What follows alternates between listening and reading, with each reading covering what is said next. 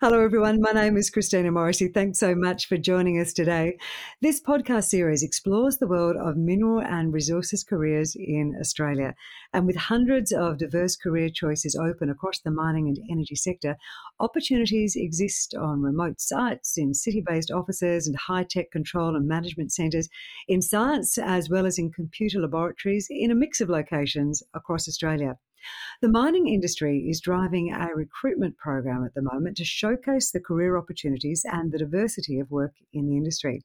And they're asking people like you to be part of the solution, to take up the challenge and to help change the industry, drive sustainability, and to recognise how the industry is critical as a partner in the renewable and clean energy sector. So let's welcome our panellists for today's session. We have Savanne Canobie and Dr. Gavin Lind. Savanne is a dual qualified electrician. She works for Rio Tinto up in East Arnhem Land, and Gavin is the CEO of Australian Minerals and Energy Skills Alliance. And today he's coming to us from Melbourne. So we are all over the countryside today, team. Welcome, both of you. Thank you. Thank you. Savanne, let's start with you. What drew you to your apprenticeship and the mining industry? Can you talk us about reality versus perception once you got in there? Yeah, well, I guess I was born and raised in Nhulunbuy in East Arnhem Land, which is a mining town in itself. So the idea of working within the industry has always been a possibility to me. Growing up as a territory kid, I always found myself outdoors, fishing, boating, forward driving, just exploring the outdoors. So due to these hobbies and living so remote, if things break, you kind of have to fix them yourself. So I think that's why I just kind of gravitated towards that more hands-on role and why I wanted to do an apprenticeship when I left school. When I was in high school, I did enjoy my more academic subjects as well, including my maths and my physics. So therefore, I copped a lot of push from teachers and peers' parents to go down that academic pathway when leaving school and go to university. However, I said to them, I don't want to do that. I want to go do a trade. And though they still were pushy, so I did apply for university. I applied for electrical engineering. And so I could tell them all, yes, I did apply for engineering. And I was actually successful in getting into electrical engineering. But my plan A was to get a trade. So I said to them all, I'll give myself a year when I leave school. If I can't pick up an apprenticeship, well, then I will go to uni. But luckily enough, I picked up an apprenticeship after I finished school and never looked back. Savanne, so explain to us, you said that you're in a really remote area of Australia. How did you find a vet course that would allow you to do what you wanted to do as well as find an apprenticeship? So Rio Tinto is the mining operation here, and they put out one electrical apprentice the year that I was successful in getting that. So it was a very tight competition because I knew that it was going to be a bit tight and tough to get into this role. Back in year 10, when I realised I wanted to go down this pathway after leaving school, I did as many vet subjects at school to get that little bit of extra edge when I come into that competition pool of getting an apprenticeship. So I did my Certificate 2 in Resource and Infrastructure, and then went on to do Certificate 2 in Engineering Pathways while I was at school. This allowed me to do work experience within electrical companies within the domestic town residents. So I was able to go to my interview for my apprenticeship saying, I have experience in the field. I also was able to do my working at heights and my white card training while at school. So I came out with all these vet qualifications before I even started my apprenticeship. You are impressive. That's all right. I think I can sense, Gavin, your admiration there in the background as well. That's a really impressive. Totally, it's a real inspiration. Absolutely inspirational story there, Savanne. Thank you for sharing it. So when you finally managed to get yourself in there, Savanne, talk to us about reality versus perception of what you were signing up for. Well, I guess coming out of school, the industry can be seen as this big scary place, all these people working, everybody, in high vis, just doing their jobs. But once you get in the door, as long as you're willing to learn and you have the right attitude, there's all these people that are in the industry that just want to teach you, want to help you grow, help you learn. And that's what a lot of people can be like, it's a really scary place. Why would you go there? But it's not. It's not scary once you're inside. And have the right attitude, and so many people are there to help you learn. So, Gavin, can you tell us some of the challenges the mining industry is confronting and how they're being addressed as far as trying to attract potential workers like Savanne goes? Well, I think the way Savanne's characterized some of those things, and Savanne, as you said, it's this perception thing. And perhaps, you had the benefit of being in community and you could see what the industry was or alongside industry. But we hear a lot of young people, and they call them Gen Zs, I guess, is the common nomenclature here. But Gen Zs, by and large, it's a value-based thing. And they don't have enough information, is what they often say. Is, well, we don't know enough about the mining industry to, in fact, know what type of jobs there are. And once you tell them the mining industry is this cool place with cool jobs, and technology is such a feature of the job, and you can do very many different things, they then go, oh, well, how do I get more information to find out what happens? And then the next bit I hear, Savanne, is about role models. And, I'm not sure who you saw as a role model, but I can imagine that many people are going to see you as a role model because they can say, I see myself as Savanne in a year's time, 5 years' time. And I think that's the power of storytelling.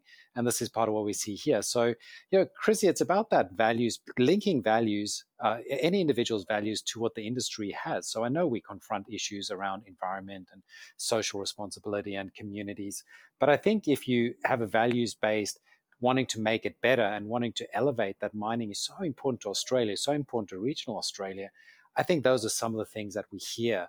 And also around that technology adoption. And Savanne, I'm sure you see automated trucks and automated drill rigs and all these kinds of really cool things, and drones being operated underground 2,000 kilometers away in Perth or some remote operation center. So it's about telling the story of these amazing jobs, Chrissy.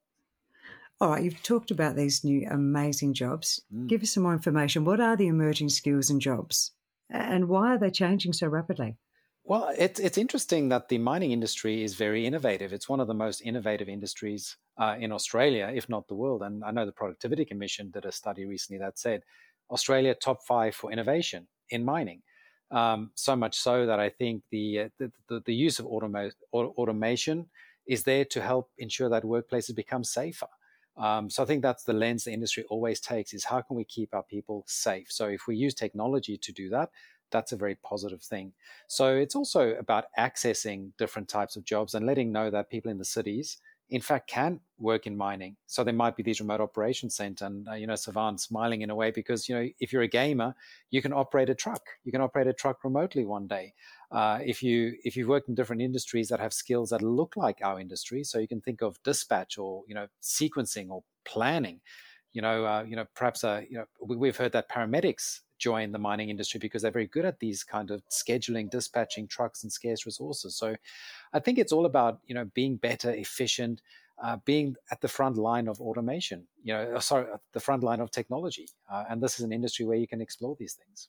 Savanne, I mentioned at the start that you actually have 2 qualifications, so 2 in your apprenticeship. First one is straight electrical, is that correct? Yes, that's correct. And then I went on to do an additional certificate 3 in instrumentation and control once completing my electrical. Tell us about that one. So that was one of the main reasons I really wanted to do my apprenticeship within the mining industry, is because it opens up opportunities for more specialised field within the electrical industry itself.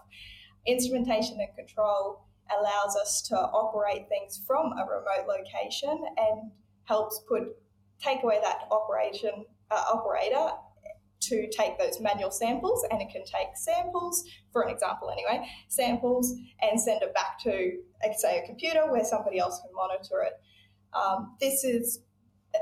The reason I did this is because then it opens up the door for me into so many other roles within the mining industry for my future. No, can you hear in your heart, can you hear Gavin nodding from Melbourne, wherever he is? It's so amazing because the way you've just described that, Savanne, is the way that, for example, a surveyor and sampler will use that information that you are implementing in an instrumentation and control way to get the data to them.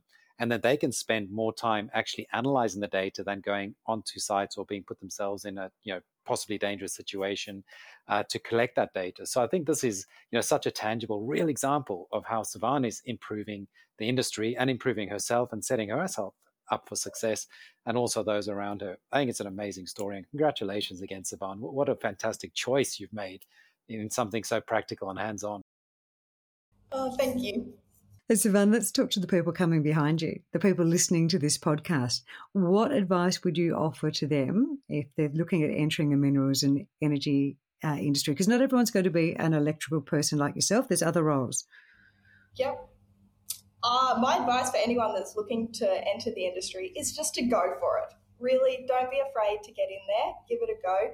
If you're chasing more information, chat to anybody that you know. I'm sure that if you've got the right attitude, as I said earlier, people are willing to chat to you. Like, I have all these kids coming through school, and my brother's actually 4 years below me, and he got an apprenticeship as a fitter and turner with Rio Tinto as well.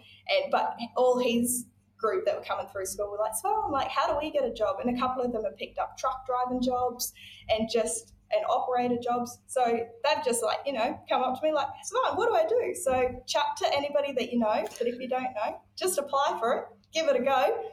Yeah. I love the enthusiasm in your voice. I'm going to ask that little tricky question though, that everyone's wondering. Is the pay as good? Is the remuneration as good as we think it is from outside of this industry? So myself, I am in a remote location as well, and that's another advantage to mining, is it opens up opportunities to visit the beautiful remote locations around Australia. So therefore, I am on pretty good money, being in a remote location, and good benefits. Even as an apprentice, you were on good money? Yes, on this site that I was on good money. Fantastic. Well, that's the place to learn then, isn't it, when you're getting good money like that as well. Gavin, round us out here, sir. What's your advice to people who are influencing students for career changes? What would you say to them? I'd say even if you don't think your skills or your education is applicable to mining, I would say that it is. And mining offers those pathways, and it will provide you the educational pathway as well. The way Savanne is on an apprenticeship, there's also traineeships. So there's additional certificates that you can do in metalliferous mining or coal mining or in drilling. So if just, as Savanne says, just ask around, talk to people, give it a go, have that open-minded opportunity, because it's such an exciting industry to work in. Where you start is not where you think you're going to end. And I'm pretty sure Savanne doesn't even recognize the amazing things that are still awaiting her. But that's what I'd say to anyone who's looking to a career change is mining offers you, for as short a period as you want, you're going to come into this, learn new skills. And if you decide to leave the industry one day, you'll go to other jobs with these brand new skills and make those jobs even better as well. So that's what I would say to you, is just give it a go. Team, thanks so much for coming on the podcast today. Enjoyed talking to you. Lots of inspiration there, Savanne, in particular from yourself. Thank you. Thank you. And Gav, where can we actually go to? I know Savanne's mentioned talk to people, but is there a particular site that people can go to and just Google away? Yeah, absolutely. I would suggest people have a look at the Minerals Council of Australia website. That's got a great career section and some good information. And that can be found at minerals.org.au. Gavin, Savanne, thanks so much. And thanks to everyone for listening today. And we look forward to catching up with you next time. Goodbye.